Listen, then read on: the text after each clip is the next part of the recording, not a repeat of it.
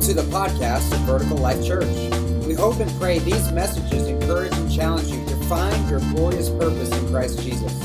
For more information, visit us on the web at www.vlchurch.tv.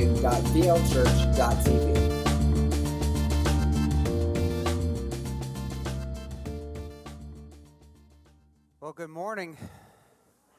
I didn't expect all that today.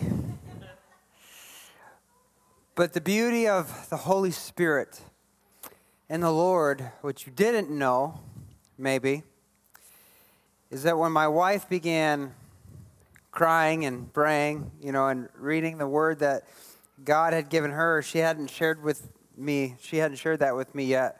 So I was hearing it for the first time with you all. And she read from Hebrews 6 about Jesus being the anchor for our souls, which was in my introduction. So I can't use that. So it was amazing that the Holy Spirit has already begun weaving things. And then as we were praying down front, and Amanda called for the church to pray over us, which we're so thankful for. It was such a blessing. You often come and to prepare to minister to rather than be ministered to. So that was such a blessing. But over and again, she was declaring, Amanda and then others in prayer, God, we're ready for you to move. God, we're ready for you to move the enemy out and move the blessings in. And that theme of move just began to hit everybody's prayer. And the new series we're starting is called Make Your Move. I feel it. I don't know about you, but I feel it. So I shared this with some of our volunteers about a month or so ago, but every year I pray and I ask the Lord, God, what is your theme for this year coming up? We entered a new year. It's a new season. What is your theme? And just kind of press into not really a New Year's resolution. We do that all the time. Like I've already started my new diet plan yesterday, and so we have these New Year's resolutions. But on the spiritual side, it's really hard to keep up with New Year's resolutions. Often we make them, we start them, and about May, if you get that far, they kind of begin to peter out. And so I heard on the radio years ago that rather than coming up with a bunch of new resolutions, ask God for a word, one word to define your year. And I was really inspired by that. So I've been doing that year after year. And last year, the word that we had was build. And our story has been just kind of a miraculous story. But at the end of 2019, we probably had 15 people. Maybe 20 if everyone showed up. When it snows, you don't get everybody, right?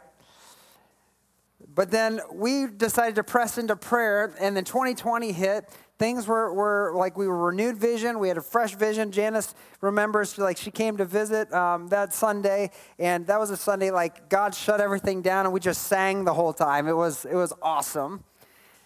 And then COVID hit the next week, and we were shut down for 3 months, or a couple of months. But after that, we just continued to press in. We were praying online and pressing in. And when we got to meet back in here, God began to do something supernatural. We went from 15 to about 65 to 70 the year COVID hit. Our finances went from losing money every week because of our bills to tripling our budget. I mean, it was miraculous. In 2020, we prayed and we asked God, send us 20 new families in 2020, and he did. Matter of fact, the 2021 Sunday, I was able to list and read everybody's name that came in 2020, and we had literally 20 new families in 2020. Supernatural God that we serve. So last year, the word was build. And what I felt like God was leading us to do is just build on the momentum, what we were doing. And he gave us a vision, a sevenfold focus for our church, what he wanted us to focus in on. And so we actually, in pressing in, we were able to purchase the property and just began planning, okay, God, what do you want us to do? What do you want us to build on this property? So last year we hired an architect, and we're in the process of coming up with plans, and we've seen a couple different things which are really exciting, and hopefully in the near future we'll be able to show some of those to you all and get you excited with what God is doing there. But we also started really building on the discipleship that needs to be in place for revival to happen. The people of God need to be on fire for God. And one of the biggest challenges that I see and I encounter in almost every circumstance with someone who's struggling in the relationship with God is they don't know how to hear God's voice. And so it's a very religious experience. I do this, God does this. More than a two-way conversation. God, what are you saying today? What's on your heart today, God? What do you want to talk about today? You hear my laundry list of complaints every day. You're like, what's on your heart? What do you want to complain about? Don't you think God has some things to complain about? I think he does. What's on your heart? Who are you thinking about right now, God? And how do you want to use me to make an impact in their life? And so we began pressing into that on our prayer nights, going through the basic prophetic training. And then we're in our advanced training now in our prayer nights. And we began doing City Walk, where we gathered in the park. It was so cool. Where we gathered, we had no idea what to expect. But we thought, well, we'll praise God a little bit. We'll pray and ask God, okay, God, where do you want us to go? And who do you want us to talk to? And we'll just break up into groups and we'll wander the city and see what happens. I remember what Jesus did to the disciples, broke them up 2 by 2. He says, go and don't even take a bag or a stick or anything with you. Just blind faith. Just go and do it. And so we're like, if the disciples could do it, we could do it too. So we broke up and did that. It was amazing how the words that we heard, the people that God put on our heart, we actually encountered. And then from the names to circumstances to places and just the things that God did. And we did that a couple of times this year. And so it was encouraging to know that when we let the Holy Spirit lead our lives, what encounters we can have in the way God's love can be poured out into our lives and into our church. So we continue to build on what we had in 2020 into 2021. So at the end of last year, like as I began pressing in and asking God, what's your word for 2022? What's your word? What do you want to say to us? What is our theme that you want us to press into in prayer and just in contemplating what we're going to do this year? And I just really believe that God said the word move. Move. And that word has many applications. There's many ways you could take that. I first and foremost believe that God's going to move in some powerful ways. He's going to do some big things. But even if God moves in subtle ways, which often he does, those ways are powerful. Sometimes it's the subtle things that make the biggest difference in our lives. So I think God's going to be moving big and in small ways. And I believe he's going to move in us and through us. His Spirit's going to be poured out. Like we talked about a fresh fire. I think a fresh fire is coming to the church if we're seeking after it. If our hearts are open and we're joining in that prayer, it says, God, give me a fresh fire. God, renew me. God, speak to me. God, revive my soul. And so I think he's going to present many opportunities for us to move with him, which is going to be exciting. It's going to be exciting. And a passage of Scripture that I just have been mulling over for weeks now in light of this word move, it's a very famous story. It's not one we talk about often, but it's a famous story in the Bible. It's about one of the most famous prophets in the Bible. And I've just been kind of mulling it over, saying, God, what do you want to say to us through this story? You've given me this word. Now we're going to talk about the story. What's the connection? And so we're going to be looking at the prophet Elijah for the next couple of weeks. And we're going to look at how God moved, not just in and through Elijah, but how he moved Elijah. In this story, there are really 3 commands to move. And so we're going to look at each one of those over the next few weeks and see how we can be encouraged and how we can maybe hold on to some hope as we pursue God's will for our lives and maybe what moves God wants us to make, both personally and as a church. So I always like to set up a story with some backstory because it helps really kind of get us in the place to understand what's going on. If you're reading about Elijah, if you're reading through the Old Testament in the book of Kings, Elijah just kind of comes out of nowhere. Like you don't get to hear about him as a kid. You don't know what his dreams and plans and aspirations for the future was. It's like Elijah wasn't, and no, now Elijah is. Like you just start reading about him. So to set up when Elijah pops in the story, we're in Israel, in ancient Israel. They're going through this process. King David has come and gone. Now they're going through this process where king after king after king rebels and rejects God. And then God has to raise up another king to kind of bring Israel back to the proper worship. And after that king is blessed for about 40 years or so, his son decides, that wasn't so much fun. We're going to go back and reject God again. And we're now in the time where there's a man named Ahab, 1 Kings chapter 16, verse 32 through 33. King Ahab arrives on the scene, and he's a bad dude. Not bad as in like bad. No, he's bad. He's wicked. It says, first Ahab built a temple and an altar for Baal. Baal is the false god, false deity god of the Canaanites. That is God's like arch enemy. If you're thinking about the pantheon of gods, it's like Yahweh versus Baal all the time. He's always coming against Yahweh, always trying to seduce the people of Israel.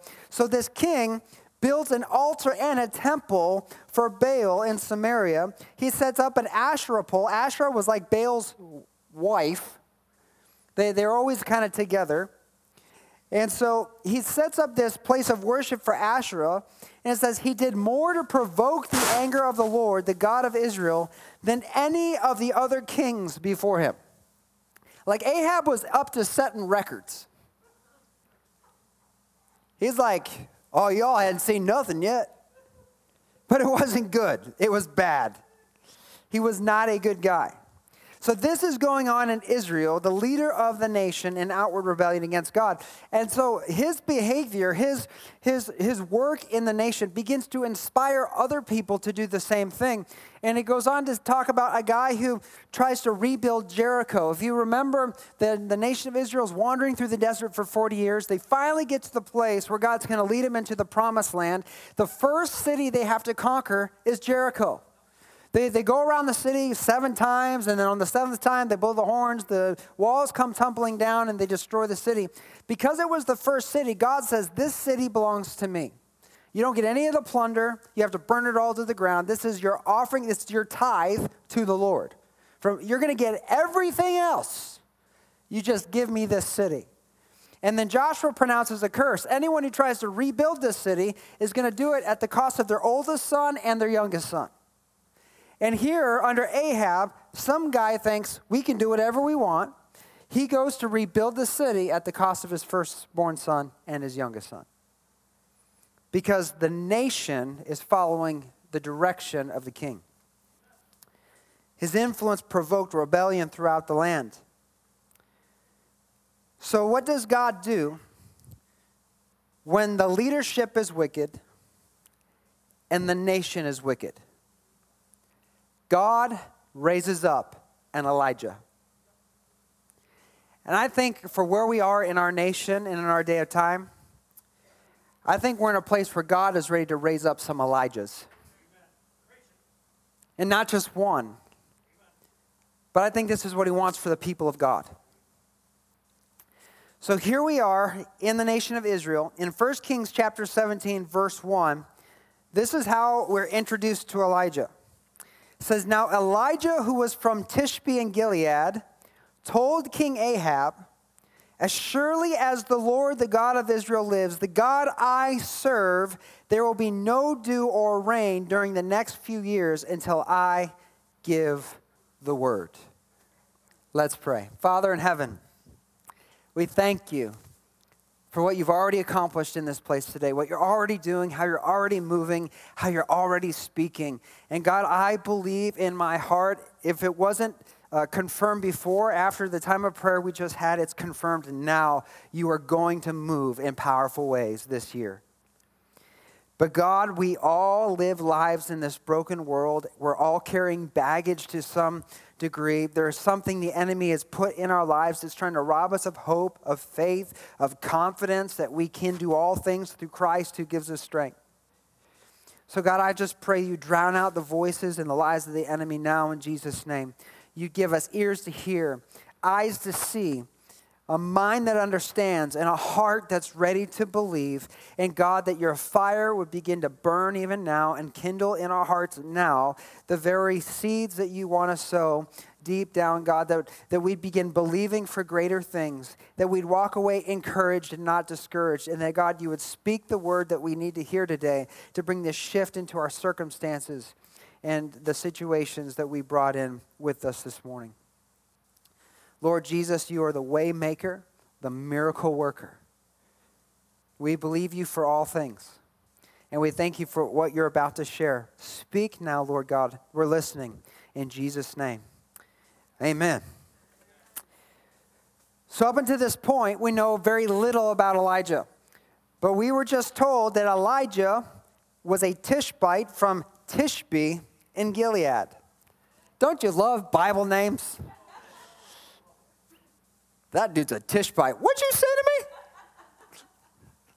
He's a Tishbite from Tishbe in Gilead. So Tishbe is a city in Gilead, in the land of Gilead. Now, again, names are important in the Bible. They often carry a prophetic weight or some type of symbolism. So Tishbite, a Tishbite or Tishbe, the name means captivity.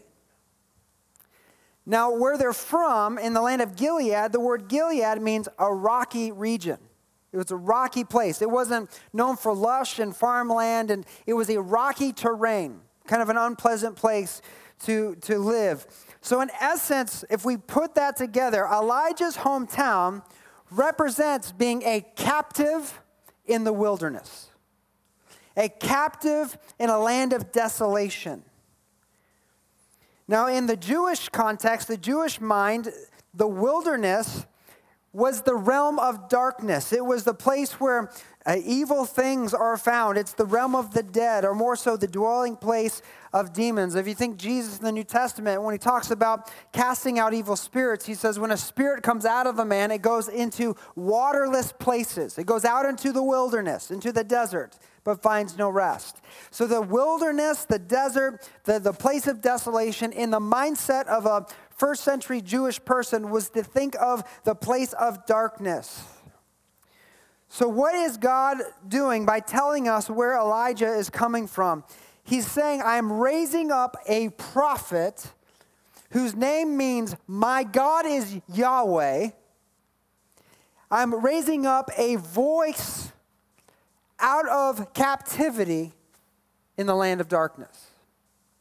That God is taking a person who's captive in this land of darkness, the land that was supposed to be the kingdom of God, the place of priests that would lead the nations into the worship of God, has now become a land of darkness. They've become captive to sin and the worship of false gods, and he's raising up a man, a prophet, to speak on his behalf.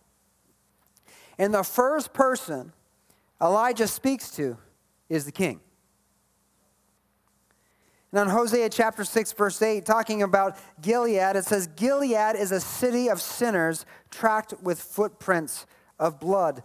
So Gilead, this place Elijah's from, is not a good place. It's a place of wickedness. It's a place of darkness. The people are held in captivity. But God calls Elijah out of the darkness to stand against wickedness in the wilderness, to be his voice, both to call forth a disciplinary measure for his people who have rebelled, who have rejected their covenant, but also to be a voice crying in the wilderness for the people to repent and return to the Lord. So again, what does God have Elijah do? He has him speak to the worst king, the most wicked king Israel's ever had in their history, and has him declare that a drought is going to come.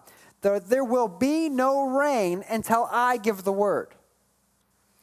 Now, if you're talking to the worst king of Israel, the most wicked king, you're siding with his enemy, Yahweh, and you're saying, God's going to put this land into a drought until I give the word. What do you think that's going to do to you? That's going to make you enemy number one. So what's Elijah have to do? He has to run for his life. He has to get out of Dodge. In pronouncing this drought against the king, he's enemy number one. So God comes to Elijah, and he speaks to Elijah, and this is the first command. This is the first thing we're going to look at today, this situation that Elijah finds himself in. In 1 Kings 17, beginning in verse 2, it says, Then the Lord said to Elijah, what's that word? Go. The first thing God says after Elijah obeys God, he begins his call by standing against the king. The first word of the command he gives them is to go. Where? Go to the east and hide by the Kerith brook, near where it enters the Jordan River. Drink from the brook and eat what the ravens bring you, for I have commanded them to bring you food. So Elijah did as the Lord told him, camp beside the Kerith brook, east of the Jordan. The ravens brought him bread and meat each morning and evening, and he drank from the brook. So Elijah obeys God, and then he has to go into hiding. Think about what's happening here. God asks Elijah to go speak to the king on his behalf. God puts Elijah in mortal danger. That's his call. You are going to face some fierce odds. You're going to face some difficult situations. But then after he obeys God, he then leads Elijah out back into the wilderness to a specific location, and he promises to take care of all of his needs. So Elijah goes where he sends him, and while he's there, think about what the scripture just told us. While he's there, he has fresh water to drink, and he's got unlimited DoorDash delivered by ravens. He doesn't even have to cook his own food or go out to the grocery store and get it. He doesn't have to hunt. He just has to wait for the birds to drop it by. You know. I mean, think about that. That's pretty awesome. So yeah, God, I did what you told me I had to do. Now you've taken me out to this place that's safe. No one knows where I'm at. And I've got all my needs taken care of. I have now not a care in the world. You're taking care of everything. And this, I think, if we're real, I mean real, this is where we land in our minds about what we expect when we follow Jesus. God, I'm doing everything you said to do. Now you need to take care of all my needs. Right? This is why adversity is so hard for us. It's because we think if we're honoring God, we should have no problems. We should just have all the running water and all the free food we could ever want. I like free food. You like free food? I like free food. Yeah. One thing we have to remember about Elijah, though he's in this cushy place with all the water he could drink and free food delivered by ravens, he's still on the run. He's not out of danger, though God has brought him to a comfortable place. You see, King Ahab wanted Elijah dead, but also Ahab had married a woman named Jezebel, who wasn't even a Jewish woman. She was a Sidonian. She was a prophetess of Baal, so she worshipped Baal. And she was hunting down all the prophets of God in the land of Israel and killing them. So he wasn't in this place because he didn't have a care in the world anymore, even though he was getting his needs taken care of. The land was so wicked that the other prophets of God were being hunted down and killed. And so Elijah is in the same position. Though God might be putting him in a comfortable place, he might be taking care of his needs, where he doesn't have to worry about waking up the next morning and what's going to happen. He's still in a war. And often in this Christian life, we get to that comfortable place where God's taking care of everything and we forget we're still in a war. There's still an enemy hunting us down, trying to figure out where our weaknesses are, where he can come at us to prevent us from doing what God's called us to do. What's interesting about this brook, this called the Kerith Brook that he's drinking from, the word Kerith means cutting. So if you think about what God did, God led him into the wilderness to this place that we look at is seemingly comfortable. But it took him away from everything that has ever given him security. His friends, his family, his hometown, civilization. It cut him away from anything he could find comfort and security in and made him completely devoted and dependent to God.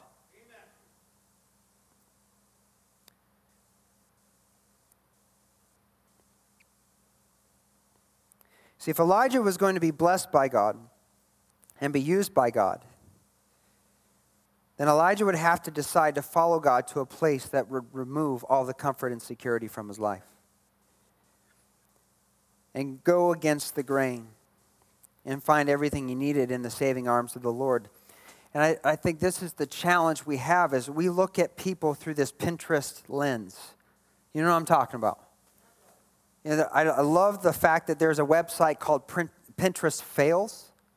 It's for all the real people in the world. Like you go onto Pinterest and you see this awesome like do-it-yourself DIY project and it looks amazing. Like this person is like super crafty. And then you go to Pinterest Fail and you can see all the people in real life that tried to copy it and how horrible and miserable their results were. It brings reality to life. We look at Elijah being fed at the brook and drinking from the brook through that Pinterest lens and be like, oh, follow God and all will be well. When we forget that it wasn't all well with Elijah. He was removed from all the things he was depending on for his own security. And he was completely dependent on God. And beloved, I think God is trying to do that in our lives today. Because we live in a culture and we live under leaders that are in direct opposition to God.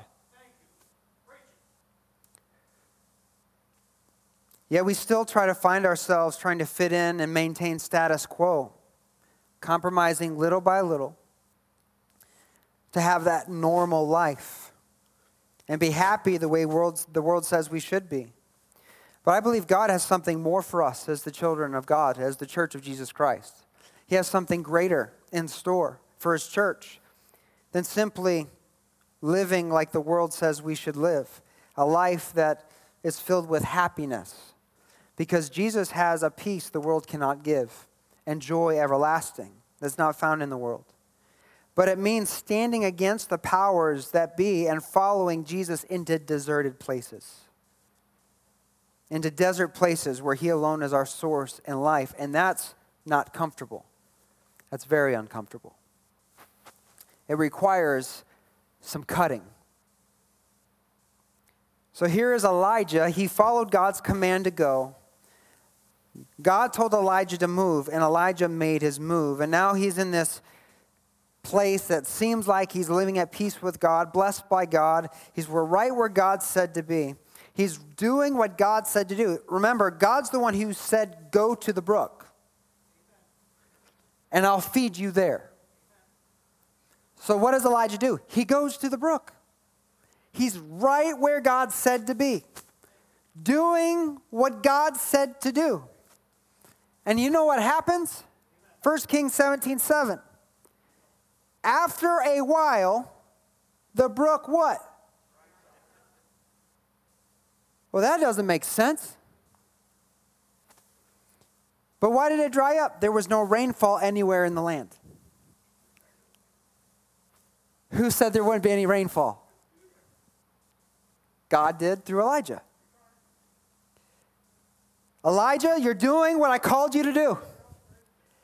Go to this place where you'll have water and food, and all will be well. Okay, God, let's do it. Hey, that brook's a little smaller today than it was yesterday. And before long, there was no water. How does that make sense? God, you told me to come here. You led me to do this. And you promised to take care of all my needs. Where are you? What's the deal? Have you ever been in a situation where you're doing everything you believe God wanted you to do, but then things start going badly? I have. The Word of God says in Proverbs to acknowledge Him in all of our ways and He'll direct our path. And we take that as He'll direct our path to nothing but prosperity and blessing. What happens if He directs us to a brook that dries up? We followed His lead. We stood up for what's right. God, we did what you wanted us to do. But for some reason, my friends don't want to hang out with me anymore. God, I know you said I got to be honest, but now I don't have a job. God, you told me to marry this person, but now we're divorced. God, you told me to do this. God, I was faithful, but now everything's happening in the exact opposite direction that I thought it was supposed to go. And everything begins to go opposite of how we think it's supposed to go when we follow the Lord. It can be really defeating and discouraging. We can have a crisis of faith. When we're in that place of care, but it feels more like a drought than an oasis of blessing. Can you imagine what Elijah was thinking? Like, I love just getting in that headspace for a minute. It makes the Bible so real. I mean, in James it says he was just a regular person like we are. So if we're feeling a certain way and probably thinking some words we don't say out loud, he's probably doing the same thing. You know, my wife always tells me that if you think it, God already heard it. So, you're not any more spiritual than someone that says it. Can you imagine what's going through Elijah's mind? God, you said you'd take care of me. God, what's the deal? Why'd you bring me out here just to die? I was going to get killed in Israel. Now I'm in the wilderness and I'm going to die. Can you feel the doubt and discouragement he might have been feeling in this moment as he's watching the provision of God dry up right before him? Sometimes following God feels like that. It feels like God's being unfair, or he's being unjust, or he's just too slow at fulfilling his word when he made these promises to us. And sometimes, if we're honest, we think maybe God is a little cruel for making us go through some things we didn't think we would have to go through. But beloved, we have to remember that our feelings are not the barometer for truth. I am more guilty of this than I'd like to admit. But I'm often more led by my feelings than I am the Holy Spirit or the Word of God. And when we're led by our feelings, they are very deceptive. Beloved, His Word is the standard for truth. And His character can always be trusted. Why? Because His Word never fails. His Word never fails. God has everything in our lives perfectly timed and planned out. And the good news in this story is that it doesn't end here. God speaks to Elijah again, and he gives him another command. We'll get into the details of that next week, but it's another command to go because he has his provision provided for at another location. So I want to just plant here for a minute and pull out a couple of takeaways from this passage that I'd like us to consider. When you're following God and your brook dries up, when you're following what God asked you to do, when you're moving with God and your brook dries up, number one, beloved, I want you to remember that your calling, and I want you to remember who called you. Remember your calling and the one who called you. You see, Elijah's call was not to be fed by ravens and drink from a brook for the rest of his life. That wasn't his call. His call was to stand against a wicked king as the voice of God and facilitate the repentance of a nation through managing a drought. He was a prophet. That's who he was. That's what he was called to do. Elijah's call was to oppose the king. He was called by God to oppose the king, to stand up for truth. He was called by the God who always provides and never fails. Was God still providing for Elijah? Yes, it just wasn't in the manner that Elijah thought it was going to be.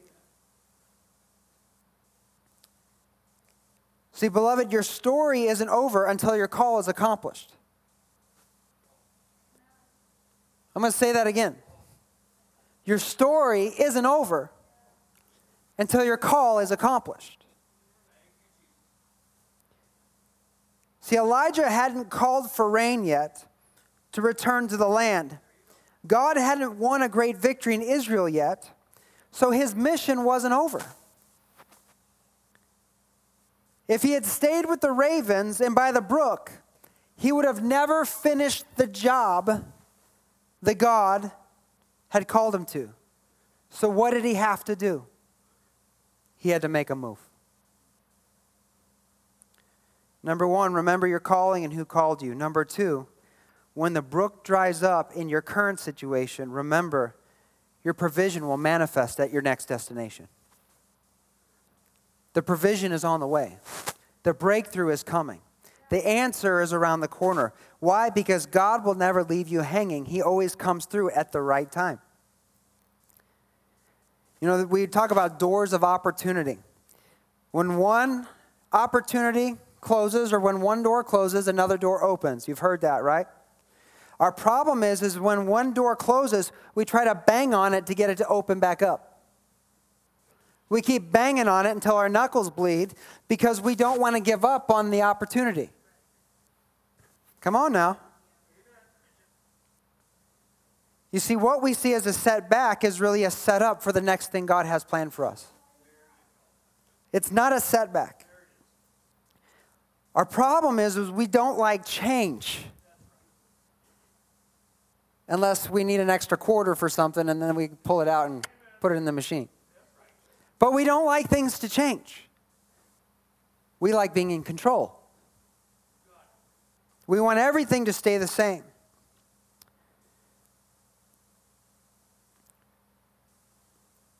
We panic when things begin to change because they're out of our control.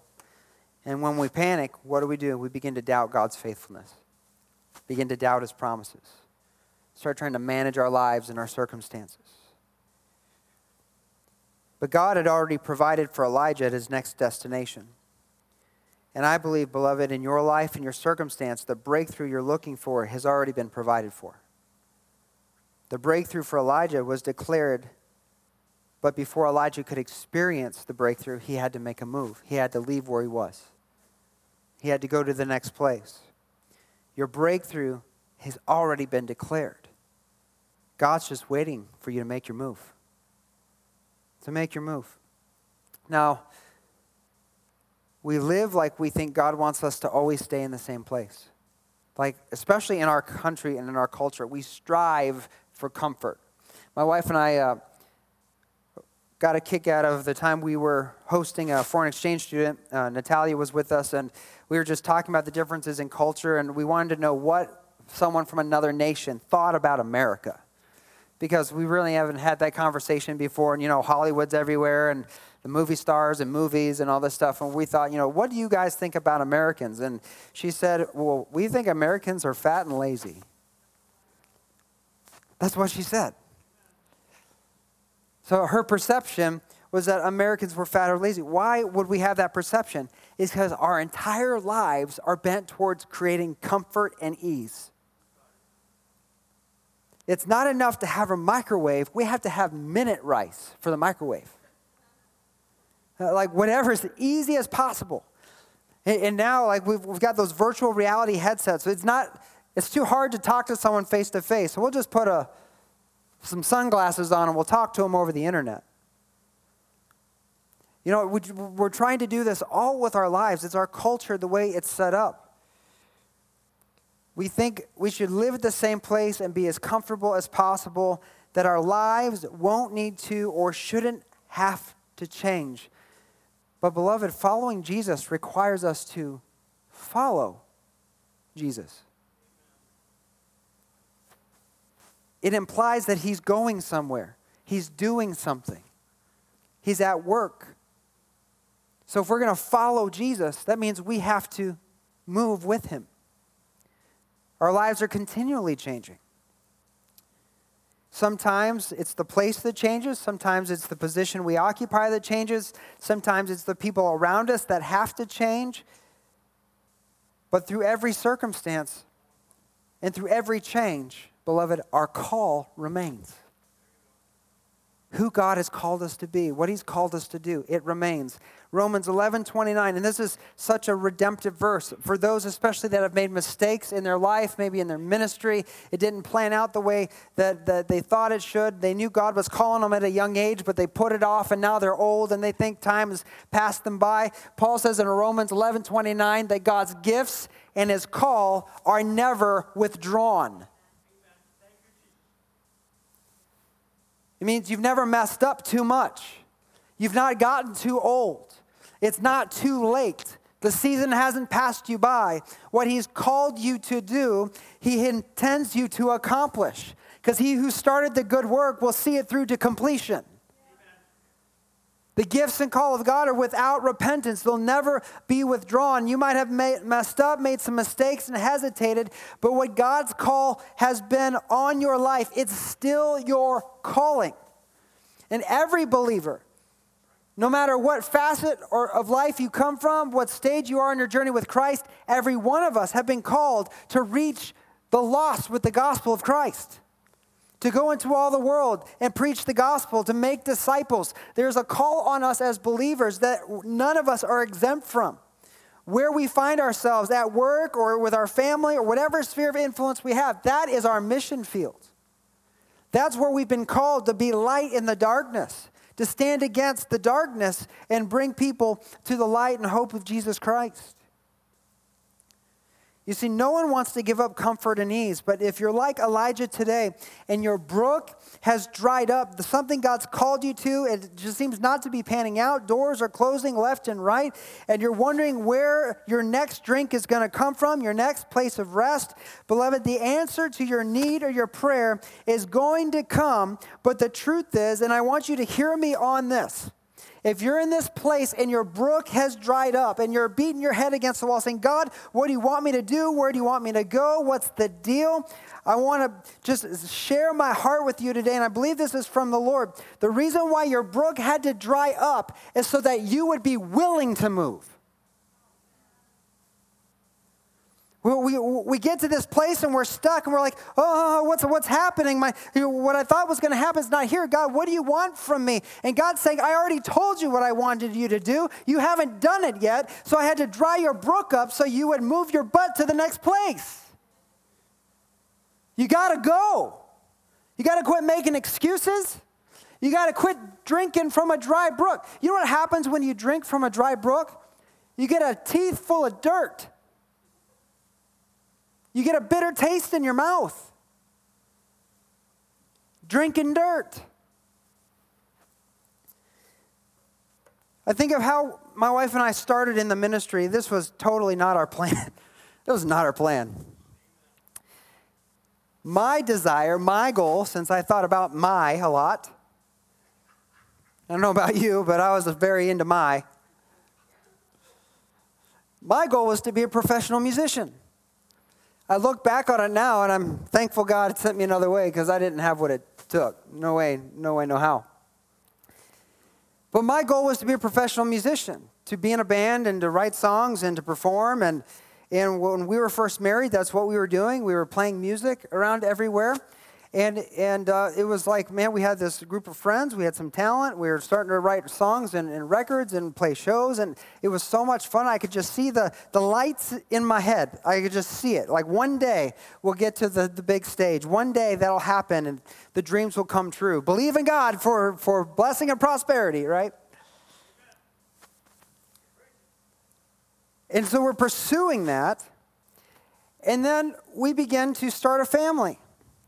And my wife and I have a conversation one day, and she's like, we might want to reconsider.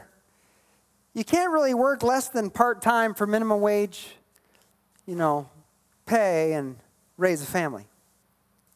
So we made the collective decision to pull back and to pursue other things. And God led us into ministry. We started leading worship at a church in Missouri, and that church began to dissolve and self-destruct because, sometimes church people don't get along. I don't know if you knew that. Sometimes they don't get along. And out of that, God called us to come up to Michigan. And so in 2010, we made it to Michigan. And that church was doing great. And after a few years, it began to have the same kind of problems and began to fall apart. And out of that, God called us to plant Vertical Life Church. And many of you know this, some of you may not. When I became the lead pastor of Vertical Life Church, you want to know how many times I preached publicly in front of people? Twice. Because public speaking was an incredibly massive fear in my life. It was. I had hyperventilated and had nervous breakdowns behind stage, getting ready to come out many times because I was like, I don't know how this is going to go. It was a complete act of faith. But what I see is that what God planted and the seeds planted and sown in the first ministry became fruit in the second ministry. And the seeds planted and the fruit harvested in the second ministry became what was birthed in Vertical Life Church.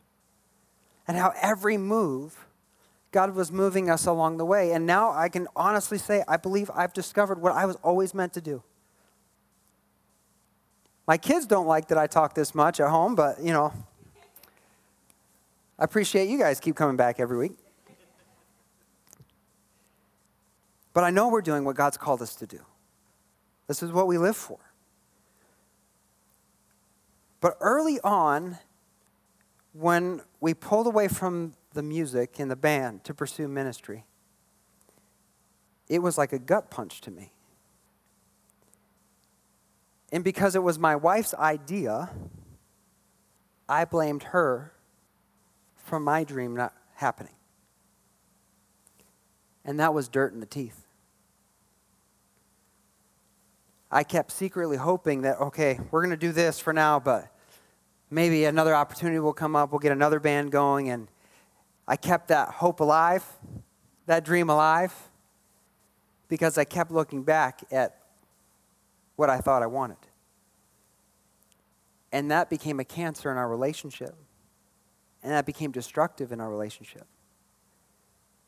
Because I was holding things against her, and the way I would speak to her and lash out at her and be rude to her in different conversations was a result of the brook I was still trying to drink from that had dried up. All the while, God was wanting me to move on to bigger and better things, much more fulfilling things. I was still trying to hold on and cling to what I had in my own mind. See, each season and stage is a training ground for the next. Maybe you're experiencing some spiritual drought today because God told you to move a long time ago. And you're dragging your feet. You're still staring and sitting by a brook that's dried up. I believe that God is ready for you to make a move. And I think he's excited for when you take the first step. Number 3, God is ready to make his move. But beloved, are you ready to make your move? Are you ready to step out? Are you ready to do this thing? Isaiah 43:19 and 20. God says to the prophet Isaiah, "For I'm about to do something new. See, I've already begun." This is what I love about God. For us, it's new. But God's like, I'm way ahead of you. I've already been at work. I've already planned this thing out before you took your first breath. I already saw this coming. I knew that you would do this that wasn't so hot like when you were 5, but that would lead me to be able to work this out when you're 50 to be super awesome. God's already been at work. So for us, what he's about to do is new, but for him, it's something he's been anticipating for this moment to come to pass. He says, do you not see it? In other words, take a second, slow down, take a breath, open your eyes, and just look at what I've been doing. I'm about to do something. Can you see how I've set it all up? Elijah, you are at the brook with the ravens. But can't you see that when I had you command the drought, inevitably the water was going to run out because that's what happens in a drought. But that was decreed so that you would go to your next destination and we'd have some fun over there. I've already begun. Don't you see it? What am I doing? I will make a pathway through where? Through the wilderness. I'm going to create rivers in the dry wasteland. The wild animals in the field will thank me, jackals and owls too, for giving them water in the desert. You're not the only one that is blessed by your blessing. The people in your sphere of influence gain favor by the grace on your life. When you're moving with God, and it looks impossible, it's unknown, it's scary, but you're following him, you're moving with him, the provision's going to come, and the people you encounter are going to be forever changed by your life. The people who are not the people that are in your sphere now, that is going to be multiplied and amplified. I heard a pastor once say, God is preparing you for a prepared people.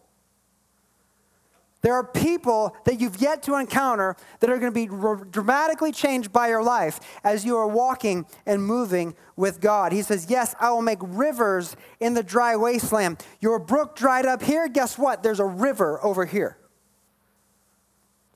And why do I do it? Why do I make rivers in the dry wasteland? So my chosen people can be refreshed. Do you need a refreshing? Do you need a renewal? It's not going to be found where you are. It's found where you're going. It's found where God's at work. God isn't about to do something new. He's already doing it. He's making the path. He's restoring places long devastated. And that's where you're going to find what you've been longing for. So, beloved, what's God been speaking to you that you've been unwilling to act upon? And maybe because it's just because you're scared. Maybe it's because it's a lot of unknowns. You don't have all the answers. And you're a logical mind and you need to have everything, all your ducks in a row before you're willing to make a decision. What is it he's been speaking to you? Because if he's been telling you, it means he's ready. What brooks have dried up in your life that you're still trying to drink from? What's the stuff you're still holding on to that's keeping you from moving forward?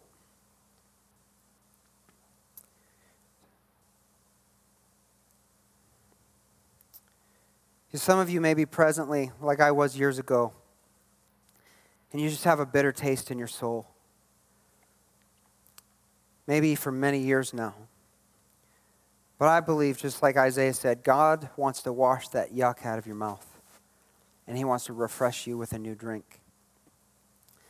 But beloved, it's going to require change. Because you're going to need to grow past what you were, that you've been holding on to become who God has called you to be.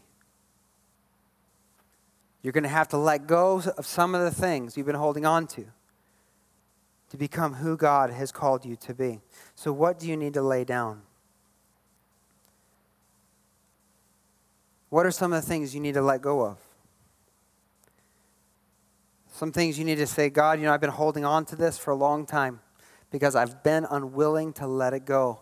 But today, I'm just going to lay it down so you can get it out of the way and we can begin moving forward. What do you need to lay down so you can rise up to your full potential in Jesus Christ?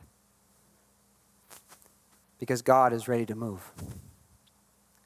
We pray all the time, God, make your move. God, make your move.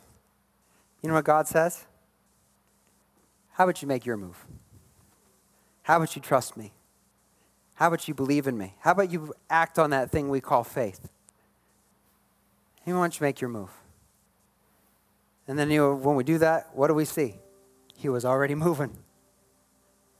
We just couldn't see it because we hadn't moved with him. Amos 3:3 says, can two people walk in the same direction and not be in an agreement? No, if you're walking in the opposite direction of God, you're not in agreement. So he's going this way and you're going this way. The place of provision, the place of his presence, the place of his power is found side by side with Jesus Christ. Walking in the Spirit, following him. I know sometimes we can feel like our spiritual life is in a drought. We don't want to read his word anymore. We don't feel like praying. We're not excited to get together with the church. It becomes a chore. We have to drag ourselves to the church. We don't want to worship anymore, serve anymore, because we're spiritually dry. And we're dry because we've lost sight of the reality that communing with God and the fellowship of the church, the fellowship of the believer, is a privilege to be a part of. This is a privilege. And I believe in 2022, beloved, that if that's you, if you need God to reignite your heart, your joy, your hope in this season, it's not going to be found in drinking from dry brooks. You're not going to find it holding on to things in the past or things that were before. You're going to find it with new water, with new wine. I believe God wants to give you a new wineskin, a new container, a fresh vision, fresh hope, renewed strength. But we have to stop clinging to what's holding us back. And we have to make a move toward Jesus. And maybe for you today, that's beginning a relationship with God, a real relationship with God for the first time, where you say, God, I'm done controlling my life.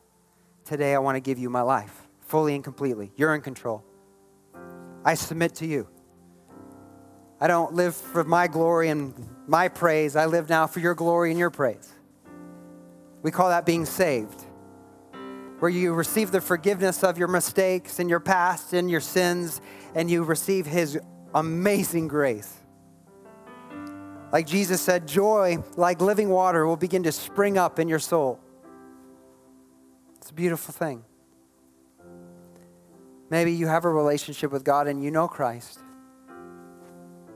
but you're still drinking from dry brooks. And today I just believe God wants you to lay that down and say, God, I'm tired of drinking dirt. It's not satisfying my soul. Today I need a drink of cool water, refreshment, that I know is found when I'm in alignment and agreement with you. Today you need to choose today to start acting on what God's been speaking to you. Trust he's already made the way and that you will be victorious. And for some of you, this is going to be huge. Some of you, that means coming forward for prayer when you haven't done that in a very long time. There's some people coming forward for prayer is easy. They do it every week. It's part of their life. They're like, if God's doing something and if he's down here, I'm going to be right down there with him. Some of you, it would take a life-altering decision, a life-altering circumstance for you to get so real enough of your dependence on God to leave your seat and come forward to be prayed over by someone in the church. Maybe that's the first thing you lay down. Some of you have hopes and dreams and things of the past you've been clinging to that didn't pan out. And because that didn't work, there's this belief you believe that, well, if that didn't work, then how will any of this other stuff work? How can I believe God for something different if what I believed for in the past didn't come to pass? And I would say, beloved, that wasn't his plan for your life. So it's time to stop holding on to your plans and start receiving his plans. And you need to lay that down. Maybe even forgive God for not meeting your expectations. And then ask his forgiveness for putting those expectations that weren't true on him. And restore your relationship. Relationships are a two-way street. Whatever God is speaking to you right now, don't hesitate. Don't stay where you are. Don't keep drinking from dry brooks. But make your move. Let's pray. Father in heaven, I just thank you for today. I thank you for this message, how I need it. So many times, so many dreams, so many occasions of moving with you and walking in the Spirit and following you, God, I have hesitated and I have held back on because of fear, of worry, of doubt, of just not wanting to because of selfish desires or reasons, all the while missing the reality that what I truly needed, what I truly wanted for my life was with you where you were leading me. God, this world has done a great job convincing the body of Christ that following you is not as cool, as fulfilling, as fun, as other things we could find in the world. And I just pray, Holy Spirit, that you'd give us fresh eyes today to see the world as the dry and dusty land where there is no water, the way that it is, and open our eyes to the kingdom of God. God, I pray for everyone here today, those that are weary in their soul, those who are dry, that need refreshment, that need revival. If there's anyone here, God, whether they're watching online or here presently with us, God, that needs to accept Jesus as their Savior, I pray, God, that today would be the day. And in just a second, when I pray, God, they would pray with me, that they would, as if you were standing right there before them, they would pray these words to you from their heart. God, I pray that you would begin to break off the hard heart of stone and give them a heart of flesh. You begin to change them even before we say amen into the new creation, God, that you promised that we become. And Holy Spirit, I pray that you would wreck their expectations, wreck their life, wreck everything the enemy's been trying to do, God, and show them that true fulfillment, true joy comes through knowing Jesus. So right now, if you need to accept Jesus as your Savior, you want to make him Lord of your life, I just encourage you to pray with me, either here or online. You say, Father, thank you for loving me. I know I've made mistakes. I know I've sinned against you. And I'm sorry. Please forgive me. Today, I'm trusting in Jesus. I know he died for me, and I know he rose again so that I could be your child. I put my faith in him as my Lord and Savior, now and forever. And Father, I pray that you'd fill me with your Spirit. You give me the strength to lay everything down that hinders my relationship with you, and that I could rise up into who you called me to be. That you'd receive glory with my life, now and forever. Lord, we thank you for the work you're doing. And we pray for the next few moments, Holy Spirit, you draw every person, everyone that needs to make a move, that there wouldn't be a filled seat if that's what it takes. And God, that you would begin even now making rivers in the dry wasteland and paths in the wilderness, that breakthrough power would be released, healing power would come. In Jesus' name, Amen. Let's stand to our feet as Tony sings. If God's speaking to you, you come forward. Come on now. Don't hesitate. Make your move. And we're going to pray together for the next few moments.